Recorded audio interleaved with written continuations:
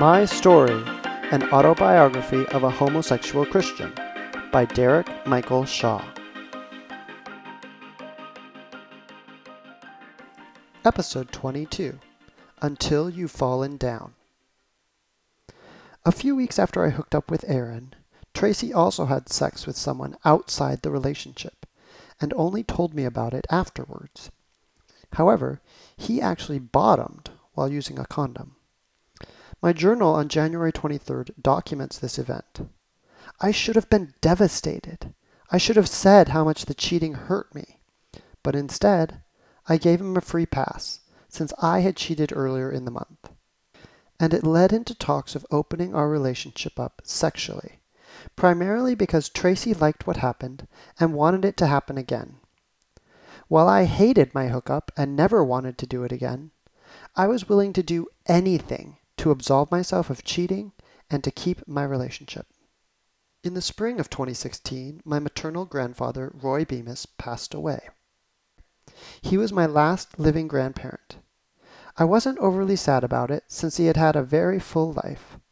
And really, I was too consumed with my own problems to really be concerned with anyone else. I do remember revealing I was homosexual to Grandpa Bemis a few years after my parents, maybe in 2010.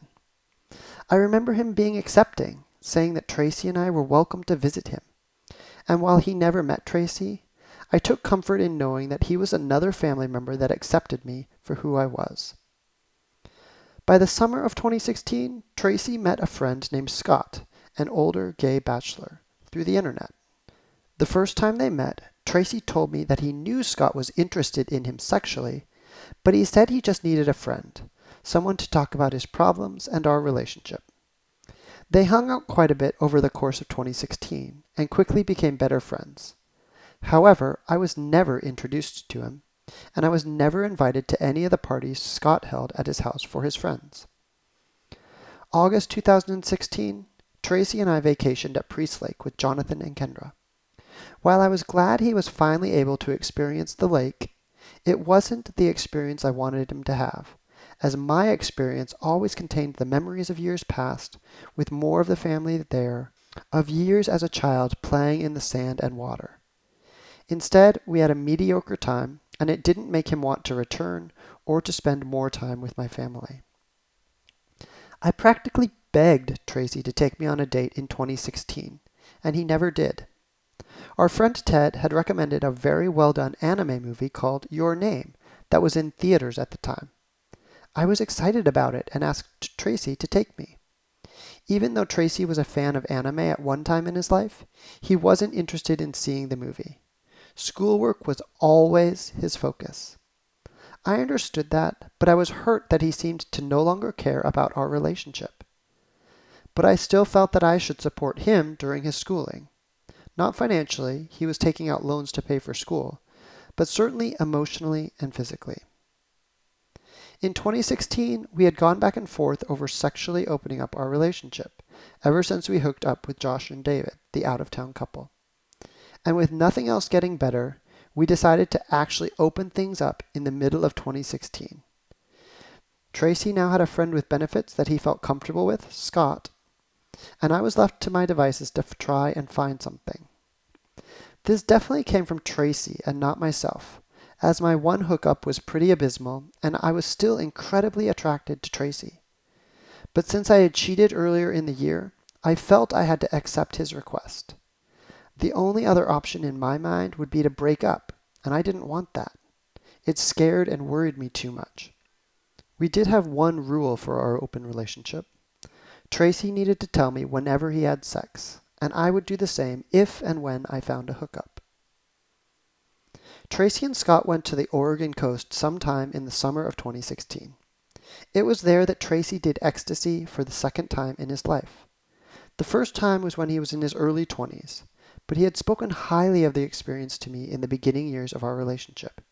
He had even promised that we would do it together if we ever found some. He said it would be awesome to do with the person that you care about. He said it could be special when it was with the person you were attracted to. Neither of us actively looked for it, though, so we never had a chance to try it until Tracy met Scott. When Tracy asked if he could do it with Scott, I was shocked and hurt. Not because he was doing illegal drugs, but that he was doing it without me. I had even written that I wanted to do ecstasy with Tracy on a bucket list I wrote in 2013, and I'm sure I shared that with Tracy.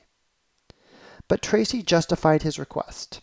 He said he couldn't just ask for some, that Scott had specifically asked to do it with him. And naively, I believed him, because I thought he would definitely get us some after that. I was still hurt, but I said he could make it up to me if he got some for us. October 28th, 2016, I bought some symphony tickets for an anniversary gift, and we were supposed to go to a concert. But Tracy felt himself getting sick at dinner, and so we canceled going to the concert and just went home. I was disappointed, as I was hoping this would be a way to have a nice night together. It seemed like any time I tried to do something romantic, it would backfire.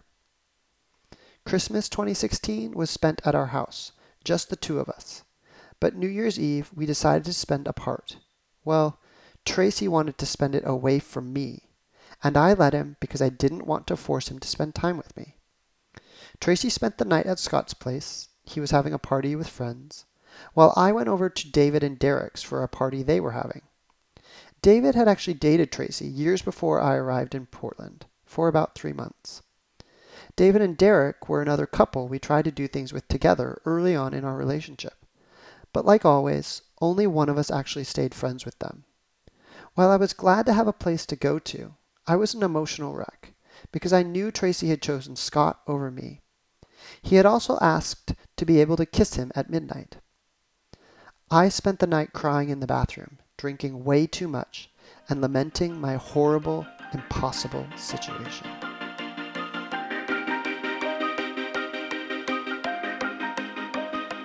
Next time on My Story, Episode 23, A Forgotten Anniversary.